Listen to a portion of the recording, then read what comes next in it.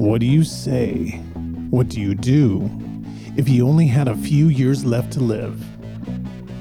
In February of 2019, I was diagnosed with terminal cancer. Join me as I try and figure out a survival guide and how to get through all of this mess. I'll cover what I'm going through and bring in my past and present experiences, and hopefully, just hopefully, we can find some humor in this crazy mixed up world that will make sense of everything that you and I are going through. So join me, Big Daddy Dave, in my podcast as I try and figure out my survival guide to terminal cancer. Pull up a chair, have a coffee, sit back, and have a listen.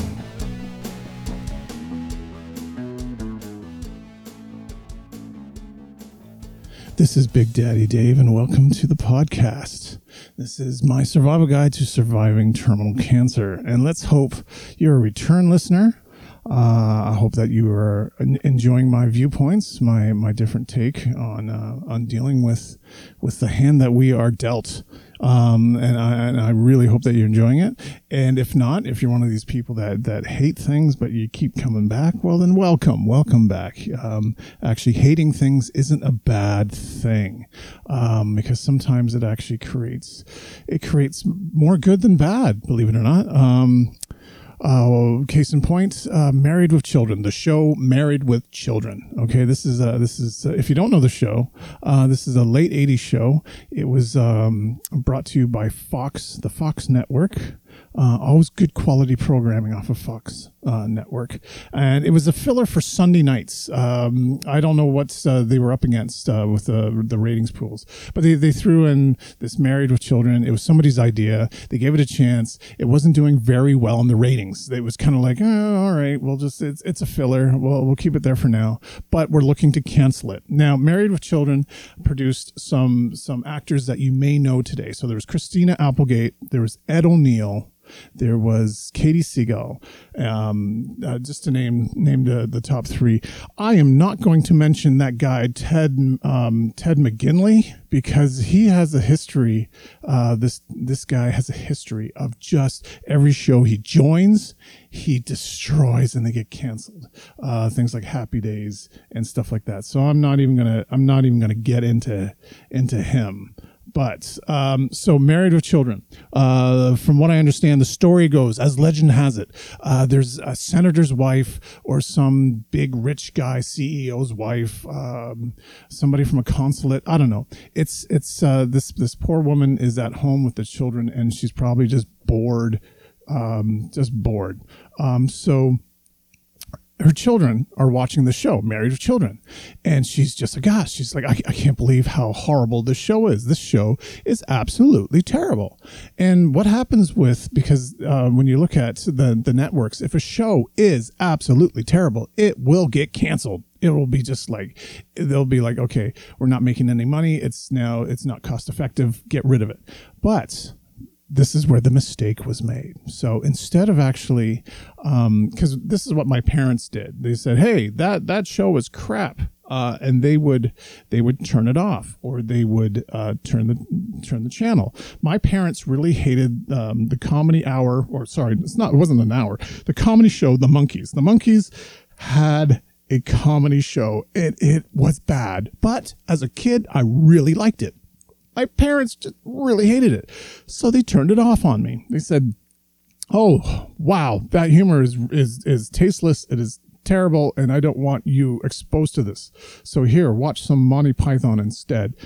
Far better. Anyway, so that's what happens. You turn off the channel and you've killed it you've killed it. You can kill. That's how you kill shows. But I think this woman's name was Terry Lynn something. It's got to be a hyphenated name. You know it is. It's Terry Lynn something. Anyway, so she gets together with a bunch of other like-minded individuals, and they go on a letter writing campaign, and they don't like the show, so they want it taken off the air.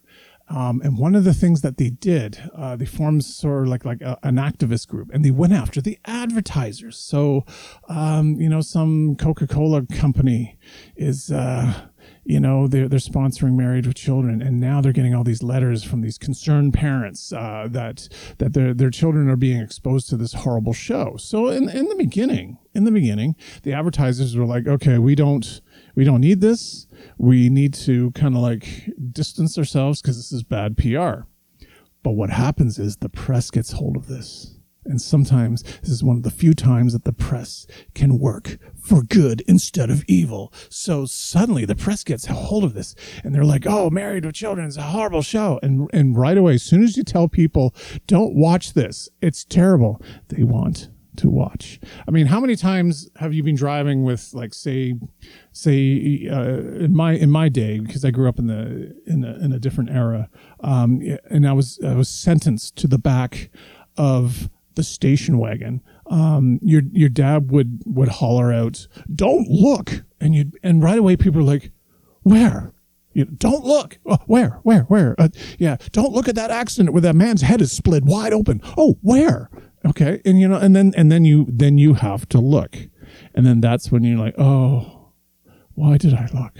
And this is what kind of happened with Married with Children, where all these concerned parents, instead of turning off the TV and maybe raising their children, I don't know, who am I to judge, but that are writing campaign, and people showed up in droves to watch Married with Children, and the ratings started to climb.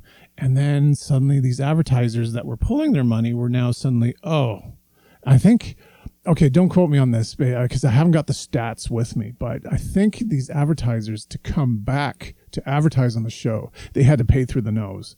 I think things suddenly, the rates went double. Suddenly it's just like, everyone needed and wanted to get their advertising on this show because everyone was watching it. So whether you liked Married with Children, the show, or not, it doesn't matter. It's a case in point. It was almost like one of those case studies where it's just like, how do we get something to trend? And I guess this was before YouTube and the internet with fads and trending. Suddenly it's just like word got out, the press got a hold of it, and then suddenly everyone they had to look at it, they had to watch, they had to see. It's like, why? Well, what's so bad about this show? And it just made that show grow. And so if you hate me, tell everyone how much you hate me, and maybe this podcast will grow, and and my producer will be happy. Something, if this show grows, I want to see my producer. Yeah, I'm talking to you, Mr. Producer. I want to see him do a cartwheel. A location will be disclosed someplace else, but I want to see if this podcast does something successful. I want to see him do a cartwheel. There you go. See, I don't ask for much. Just a simple cartwheel for my producer. Thank you very much. Okay, so one of the things I want to talk about this time, we've just briefly touched on part of the 5 stages of grief, of getting the news of your health situation. One of the things that I touched on was just it was denial. So, but we'll get back to that, because I mean these subjects are not just something you can just be like, okay, covered it, we'll moving on. But I don't want it to stagnate. So like every podcast, we're going to touch on something a little bit different, and then we'll get back to it. Well, because these things they're always changing. I mean, you like a person, hopefully you're not stagnant, you're not boring, you're not the same, and you're not going to be like, you're not bland. You are changing. And this is the same thing with what you're going through. Okay. Each week after you get a diagnosis, after you get a slew of needles, after you get some more treatment, after you go through some counseling or whatever, things are changing. Everything is always changing with this.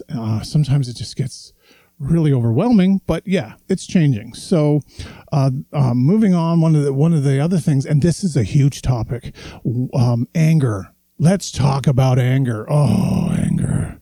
I have I have so much anger, and I never knew I had that in me. To say I have anger issues is to say a root canal is a walk in the park. I've had to date several fits of rage that have surprised even me, because next thing I know, I'm just like, Hulk smash, Hulk smash. Sorry, I had to use the effects there just to really drive that point in. So I've had these fits of rage and anger that boil over instantly, and then they disappear in the wink of an eye, and suddenly I go from like Godzilla to Bambi. Like little butterflies and sweet music. So Godzilla, Bambi. Now, another good, look it up on YouTube, Godzilla versus Bambi. One of the best short films out there. Again, Godzilla versus Bambi. And that is my attitude. That's me over breakfast. But anyway, and I'm trying to get my act together. Sometimes I'm losing.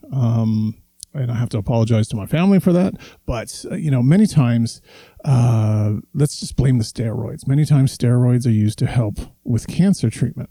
They make the chemotherapy more effective, and in some cases they reduce the pain and the swelling, and they diminish the allergic reactions. But please do not take my word for it. Ask your doctor if you're being affected by these steroids. Don't go in there and say, hey, this guy, Big Daddy Dave, says steroids are responsible for my anger, because your doctor's going to look at you and say, you're an idiot. Don't take the internet's opinion as the word of gospel. Okay. So yes, talk to your doctor, see, I'm getting mad with you because come on, don't do that. I'm just giving you what I'm going through. So, to me, the major problem is that these steroids are not the good ones. And that it's horrible to say. These aren't the good steroids. Because we all want to look, in the end, we all want to look like Hulk Hogan. So when I say the good steroids, I'm referring to the ones that will bulk you up and look like a wrestler, because that would be cool to bulk up and look like him and not suffer from like things like saltwater retention that makes you balloon up several pant sizes. It doesn't make you like you eat one small peanut and you gain 5 pounds. Those steroids, again, they're more appealing because of the facade that we look at, and not the steroids that my doctor gives me, which makes me gain a crap ton of weight, and now my pants don't fit. When my track pants are now as tight as yoga pants, and I have like this man toe thing happening, then yeah, I've gained a few pounds because of the steroids. But to blame the steroids for my rage is probably completely unfair. It's probably really unfair. I suspect I've buried feelings as a coping mechanism to help deal with my situation. But man, when I fly off the handle, woo, yeah, I really go. So to blame the steroids is probably unfair. I'm just looking, because like every now and then you read in the paper, or you see on the news, like a wrestler or somebody like that has gone off, and they tend to blame the steroids, and you look, as a person like me, you look for an excuse as to why you're acting how you're acting, and it's so easy just to say, oh, it's the steroids. So one of the things I did was I joined a gym. Apparently I still want to look good, when I die, because here's one of the things that happens. So the doctor says, okay, we're going to set you up with some chemotherapy, and we've got a schedule for you to follow. And so right away you think, my hair, God damn it, I'm going to lose my hair. And it's not like you're like, oh, this will save my life. This will like maybe kill this horrible thing that's growing inside of me. You think, my hair. Oh, so, yeah, it's just one of those things. I joined a gym soon after I find out I get cancer. So I guess I'm an optimist. But one of the things I'm thinking is that, hopefully my wife can get a refund, because if I'm at the gym and eventually I die, she can basically go to them and say, hey, listen, your fitness program didn't work. And they'll be like, but why? Well, my husband's dead. He's dead? Yeah. So I'd like a full refund, please. Your fitness program did not work. Anyway, so here's an example. Of my anger. So one day I'm driving to the gym, and I get in the car. The gym, maybe I should take the bike to the gym, but okay, it's baby steps. Leave me alone. Baby steps. Okay, leave me alone. I'm gonna take the car. Okay, I'm not. Yeah, sorry. I have a guilty pleasure. I'm taking the car to the gym. I know that's an oxymoron, but whatever. So one day, see again, there's my anger. Case in point. Anyway, so one day I'm driving to the gym. As I try and do every morning, I'm just keeping up with traffic. Someone aggressively cuts me off in traffic. And now I have to make a decision. Do I go to the gym? Here's my decision. Do I go to the gym, pick up some lettuce for my salad, go home, fold my laundry, maybe look at some bills, look at paying my taxes? Do I pet cats, kiss little birds on the head? Or do I follow this asshole? Do I follow this person, this man, this woman, this thing that has cut me off in traffic? Do I follow them for hours to his work, his daycare, whatever? I don't care. I've got a full tank of gas and I have hours. Screw it. I have all day. I have all day to track this person down, to follow them, and screw it. And screw with them. I've seen the movie Tokyo Drift, so I know how to drive. I will not lose him. I will follow him. I will be in his life. Now, in Canada, stalking is it's actually called criminal harassment. So in Canada, stalking is called criminal harassment, and you can get up to 10 years for that. So if I do follow this person who cut me off aggressively in traffic, and I follow them to things like their child's daycare and stuff like that, and wait for them in the bush, that's probably not good. Now, if I actually do something to this person's vehicle or whatever because they cut me off in traffic, vandalism is called. In Canada, it's called mischief. Don't you love how our court systems are just so prim and proper? It's criminal harassment with mischief, come on, it's vandalism. But anyway, they call it mischief, and apparently you can get 6 months or there's a $5,000 fine. Again, this is off. Don't take this to your lawyer. This is just off the top of my head. And no, I don't have much experience in stalking and vandalism. I'm just trying to help you out here, okay? We're all in this together. I'm trying to help you with your anger, okay? Okay, so anyway, I've learned years ago that anger uses up a lot of energy, okay? And this is where the music comes in. Johnny Rotten wrote a song called Rise, where he states that exact fact. Anger is an energy.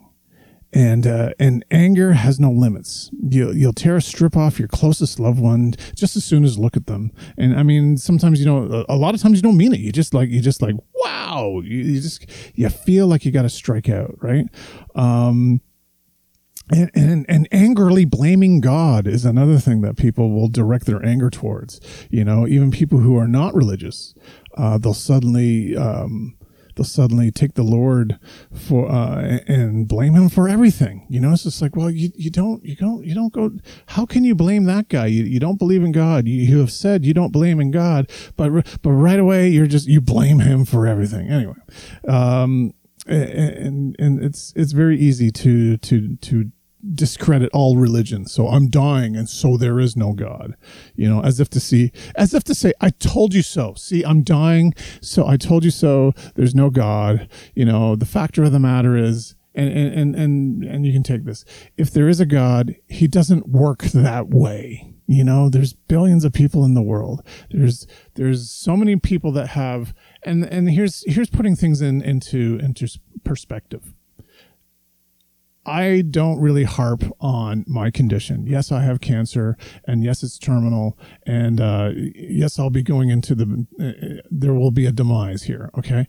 But I have seen and witnessed what other people go through. So for me to be like, oh, poor me, like, in comparison to what, and the fact is, yes, I'm afflicted with something that's horrible, but some people on a daily basis have to go through crap.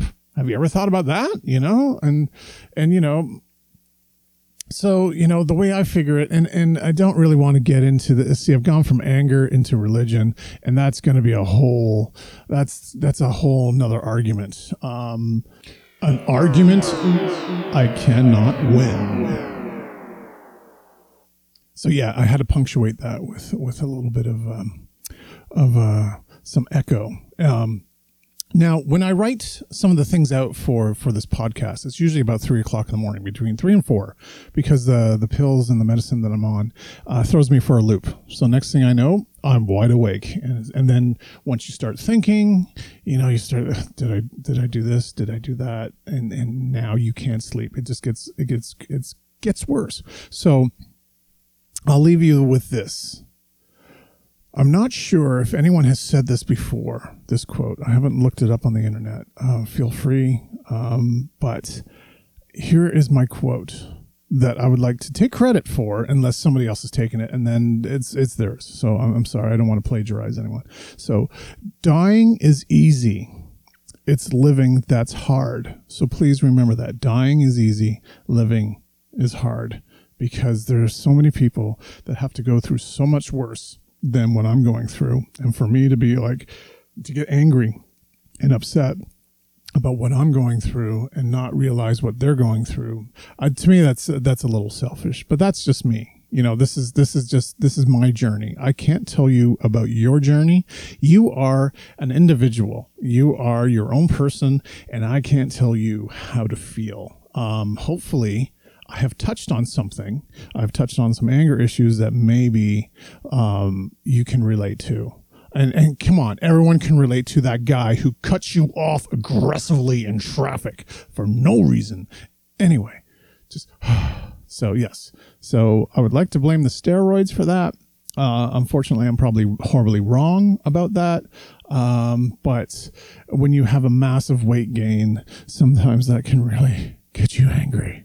It's just like, wow, my God, these pants are so tight. I can't, it's, okay. So, and here's a little something that you're going to learn about Big Daddy Dave. In the 80s, I used to wear jeans that were so tight.